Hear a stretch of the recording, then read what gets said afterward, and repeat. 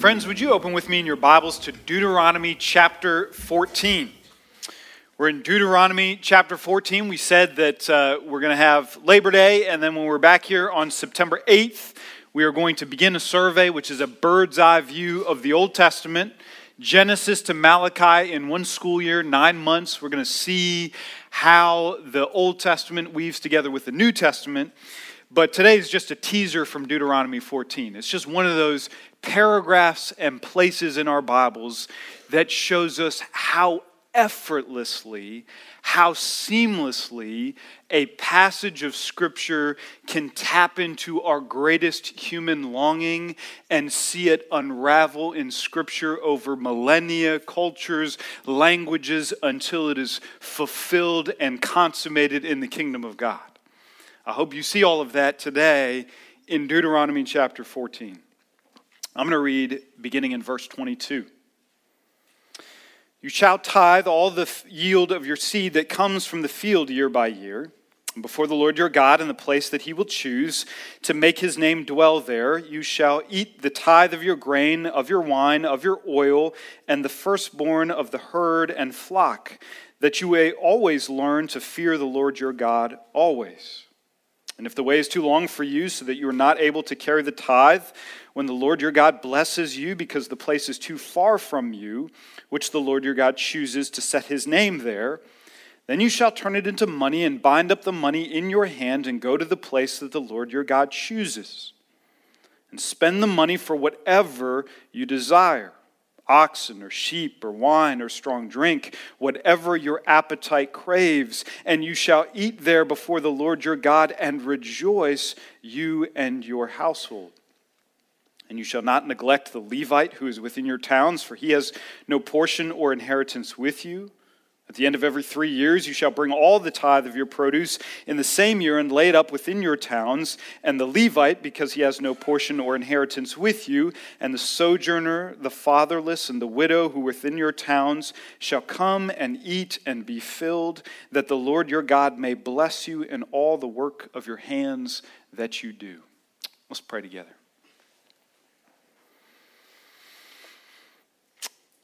Heavenly Father, would you show us yet another side of your glory this morning? We saw a side in worship. We saw a side in the Apostles' Creed. We saw a side in confession and assurance.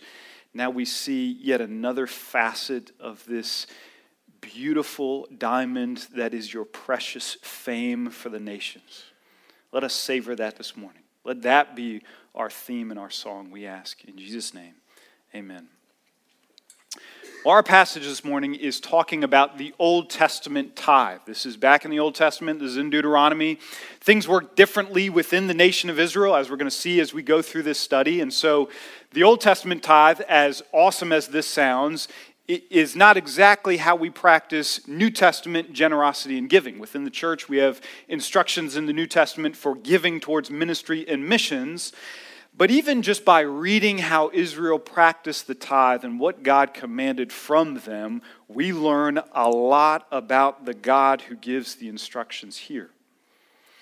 And so just in the few minutes that we have together, I want to make one simple point from these two paragraphs, and that is what comes through loud and clear in Deuteronomy chapter 14 is this: God knows how to party. God knows how to throw a party. He knows how to give instructions for a host to throw a party. God knows how to party. If you're confused about the Old Testament tithe, it comes to us in 3 very easy steps. All of them are Godward. We're just going to walk through how we would practice this tithe before God. Step number 1, verses 22 and 23, you gather together the tithe. So there are specific instructions about 10% of it mentions your seed, your grain, your wine, your oil. Jesus mentioned in the New Testament that the Pharisees added on top of that a tithe from their herb garden, their mint and their rue. They threw that in the mix as well. So you get 10% of all of those things, plus every firstborn of the flock and herd. Now, that's going to take a while to get in your barn and your field to collect all of those things. And so it's going to give you time as a worshiper to reflect as you're gathering that this just represents a fraction of all your income, and you have it solely because, verse 24, the Lord your God blesses you. He has given this to you and entrusted this to you. None of this was reluctant on God's part. He is happy to bless us both spiritually and materially. I think the reason that God loves a cheerful giver is because God himself is a cheerful giver.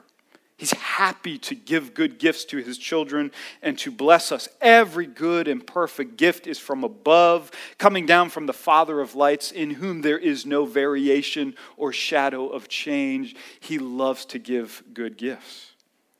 So we take this step and we marvel at God's good and perfect generosity. That's step one. Now we're ready for step two, which comes to us in verses 24 and 25. You're going to figure out how far you live from where the temple is ultimately going to be in Jerusalem. So if you live close by in Bethlehem, you just grab your stuff and you go. If you land further away from Jerusalem, if you're up in Dan or over in Gilead, then you've got to convert all of this stuff to cash, and you got to bring the money with you so that you can spend it in Jerusalem. So at the time of this writing, the people are still wandering in the wilderness. They haven't conquered the promised land. They don't have Jerusalem.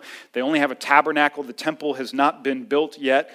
So verse 23 is one of those pregnant Christological promises when it says, you're going to do this before the Lord your God in the place that he will choose to make his name, and you could translate tabernacle there. That's where he's going to tabernacle.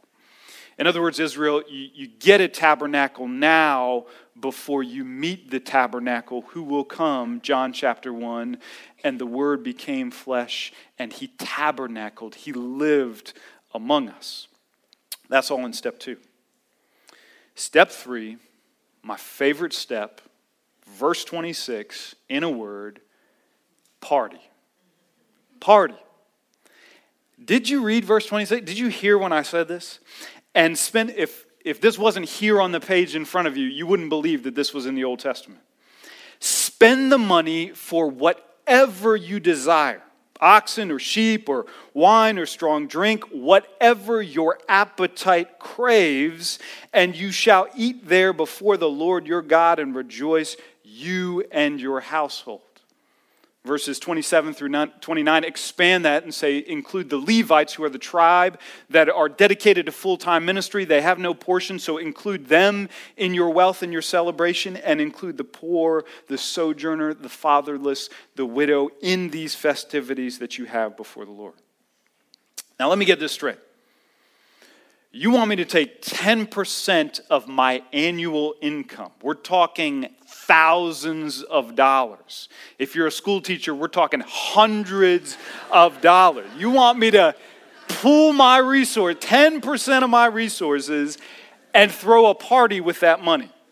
Like I'm going to invite my pastors, my Levites, my household, the poor to this extravagant feast. We're going to serve luxurious food and drink, so much so that those who attend will be able to take some home and it will sustain them throughout the year. That's how you want me to spend my money before the Lord. That's what Deuteronomy 14 is saying. Now, I'm sure that you had some frugal dads here, like myself, listening to these instructions and thinking, this is a little over the top. This is a little crazy. We don't need to be buying lamb chops in this economy, right? Until the 2020 election, let's keep it tight, man. We're not investing. We're not buying lamb chops. I've done this to my wife before. What if instead of oxen, we do turtle doves? They're a little gamey. They're a little bony. They're on sale at Costco. They can feed a crowd. Let's just serve turtle dove. We'll invite everybody here. We'll serve it. We'll save a bunch of money. We'll give some of that money to missions. God is glorified. Praise God. And you would have a Levite sitting at my house crunching on bony turtle doves, and he would lean over and say, "Brother, you have totally missed the point of this worship service. You have utterly missed the point, and this is the worst party that I've ever been to." God is saying, spend the money for what you desire, for whatever your appetite craves. Your appetite is actually invited to the worship service. It's not a liability, it's an asset. God gave it to you so that you could bring it within a created world to worship Him. If you're not honest with your God-given desires, you will fail to worship Him on this point, and you are going to throw a lame party that Levites don't want to come to. So for me personally, I'm not really an oxen and wine kind of guy. Maybe you are. I'm more of a ribeye steak and rye bourbon kind of guy. That's what excites me. Awesome. Buy it, bring it, share it, and make people happy with the sheer luxury of a feast that's laid before Him. And you shall eat there before the Lord your God and rejoice. It is an act of worship to eat good food, to drink good drink with friends in the presence of God with gratitude. That's a worship service. God came up with this and gives it to us. I wonder if you knew that God was like this. I wonder if you have seen and experienced this side of God, the Deuteronomy 14 side of God, which is the playful, the lavish, the earthy, the foodie side of God. Do you know this? Have you experienced this in the God that you worship? Do you know that crave and desire are not always dirty words? We use them as dirty words. They kind of have a corner on the market in the Christian church to be linked to temptation to do bad and sinful things. But they are not always that way, and here they are holy and lush words for us to crave and desire. They mean to have a God-given urge for a God-given gift like food or drink or sex or sunsets or friendship or nature or work or weather, whatever God has created and given to you that you can receive and worship. You crave it, you desire it, you long for it, and that is good and holy and right and true. You know the reason that God makes the sun rise in the morning? Like this flaming ball of fire that crests the horizon and paints the sky with a different hue every single morning? Instead of the obvious way to do things, which would be at 6 a.m. to flip on a fluorescent light so that everybody could see. It is for the sheer luxury of it. You see it, it's beautiful, it makes you happy, it pleases the senses, and it turns your heart in worship to God for the luxury of what you enjoy. These are invitations to worship. These are essential to our enjoyment of God and gratitude for the good gifts that He gives. If I always think enjoyment, if I always think craving and desiring and longing are bad things, I'm going to miss the good gifts that God gives to us. Jesus said, if you then, who are evil, no offense, y'all are wicked people, and you know how to give a good gift to your children. You know what's going to make them happy on Christmas morning. How much more will your Father who is in heaven know how to give good gifts to His kids? He knows it, and He delights to do it. Well, fast forward to the New Testament. Get away from this tithe, this tabernacle, this feast. And even though we leave that testament, we actually never leave a God who is lavish to give generous gifts to enjoy in His presence as worship. God never loses His knack for a good party. Never. Old or New Testament. My case in point is Jesus' very first miracle. The first miracle He ever did. I always tell my students, my seminary students, you only get one first impression miracle, right? You don't get two, you get one, so make it count. I'm kidding. I don't have seminary students, and I've never said that to anybody, but that's important. If you're going to do a miracle, do it right, and this is Jesus' first miracle, the first miracle that he does. Some of you know the story. He attends a wedding in Cana, and just the fact that he's there by the time the wine runs out tells you something about Jesus. He's still hanging around at the party after everybody has drank everything that's there to drink. Parties are made to attend to the end. I think about myself when I perform a wedding, and I kind of have this working rubric in mind that I'll stay at the reception afterwards for about 15 minutes for every year that I've known the couple, okay? So, I mean, I've left a reception so fast I forgot to sign the marriage license, and some guy with an online ordination had to do it for me at the reception. It's embarrassing, but Jesus is here. He stays for the entire party, and I know that we'd like to picture him because we want to protect him, maybe standing solemnly in the corner and answering questions about the kingdom of heaven, but maybe he's on the dance floor. Maybe he's actually having a good time, and he's there, and the party runs out of wine, and Jesus' mother, Mary, doesn't yet fully know that he's the Son of God, but she at least knows this much about her son. When a party is in crisis, I'm going to go to him. He's going to know what to do. He's going to ramp this thing back up.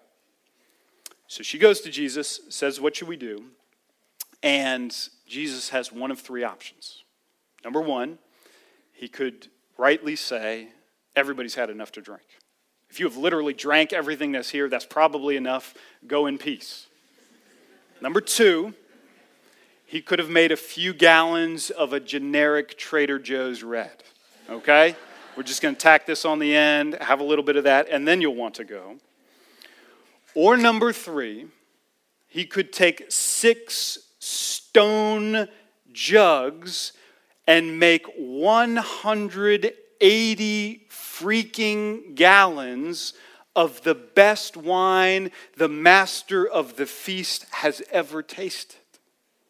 That's what Jesus does. Do you hear the sheer luxury of what he is doing in this place? And that is just the beginning. Jesus is going to go on and attend parties with tax collectors and sinners. He's going to host picnics for thousands of hungry people. He's going to tell his followers to throw dinner parties and invite the poor to them. He's going to liken heaven to a wedding feast. He's going to liken salvation to feasting on himself, to eating him as the bread of life from whom we will never hunger again. And in one of his last gospel resurrection appearances, he's doing what he has been doing his entire ministry, and that is he's on the beach grilling fish so that his disciples can sit with him and eat. Things get so lavish and generous around Jesus, people start asking questions. Who is this guy and what is he doing? Why do John the Baptist's disciples fast and Jesus' disciples, they never fast? No wonder they're leaving John and going to Jesus. Jesus' disciples are always eating. They're eating every time we see them. They're even walking through grain fields on the Sabbath day, picking grain, because they're always snacking on something. They don't even wash their hands before they eat. Is Jesus a glutton and a drunkard? That's what they're asking. Did you see him at Matthew's party last night? I was trying to count his drinks. I knew that would be important, and I saw 3 or 4, but I lost track. Is he a glutton and a drunkard? But of course, things culminate for Jesus in the Lord's Supper. He could have chose any sign for a sacrament to remember and proclaim the Lord's death until he comes. But no surprise, seeing where we've been, where we've come from through his ministry, that he chooses food and drink in God's presence as the sign of remembrance for what he has done. No wonder when you greet the church in Acts chapter 2, you read, day by day, breaking bread in their homes, receiving their food with glad and generous hearts, praising God and having favor with all the people. Good food, good drink, good friends, all in the presence of a God who knows how to party. That was his design in Eden when he fellowshiped and communed and was there with Adam and Eve as they feasted. It was God's design to show a hint of restoring this fellowship, as we see in places like Deuteronomy chapter 14 in the tithe, and then Leviticus in the peace offerings. It's the regular sacrament of the Lord's Supper. Eating meals becomes the preeminent symbol of community in the New Testament, and all of this is a means to get us ready for heaven. You taste good food, you drink good drink, you're with friends in God's presence, and it makes us think of heaven. Some of you guys are new to South Carolina. Some of you are first-time students here at USC. In October, we're going to have the South Carolina State Fair. And if you ask somebody, what's the fair? The only appropriate answer is food. The fair equals food. I mean, you've got turkey legs, and you've got gyros, and you've got salty French fries, and you've got fried Oreos, and fried cheesecake, and fried Coke, and fried sticks of butter. You've got donuts, you've got funnel cake, you've got snow cones, you've got chili dog, you've got it all. I'm simultaneously getting hungry and having a heat flash just thinking about all this food. The fair is food. The prophet Isaiah, who is writing 700 years after Moses in Deuteronomy, wants to tell us about heaven. And the first thing that comes out of his mouth is the food. I want to tell you the kingdom's coming. And I want to tell you that we're going to eat well when it comes. Isaiah chapter 25. On this mountain, the Lord of hosts will make for all peoples, listen to this, a feast of rich food, a feast of well-aged wine, of rich food full of marrow, of aged wine well refined. He will swallow up death forever, and the Lord will wipe away tears from all faces. It will be said on that day, this is the Lord. We have waited for him. Let us be glad and rejoice in his salvation. The next time you drink a good drink, the next time you eat good food, the next time you are with friends in God's presence with gratitude, remember that this is God's idea, God's invention for his fame, for your enjoyment, forever and ever. Amen. Let's pray together. What a lavish, free, and generous God. Lord, I pray, as we prayed from the end of Ephesians, that our lives would be reaching our hands into the granary of the love and grace and material generosity that you give us, and pulling out a handful to share one with another. And when we do that, when we party well, when we enjoy creation well, I pray that that will be a witness to a watching city. We ask all of this in Jesus' name. Amen.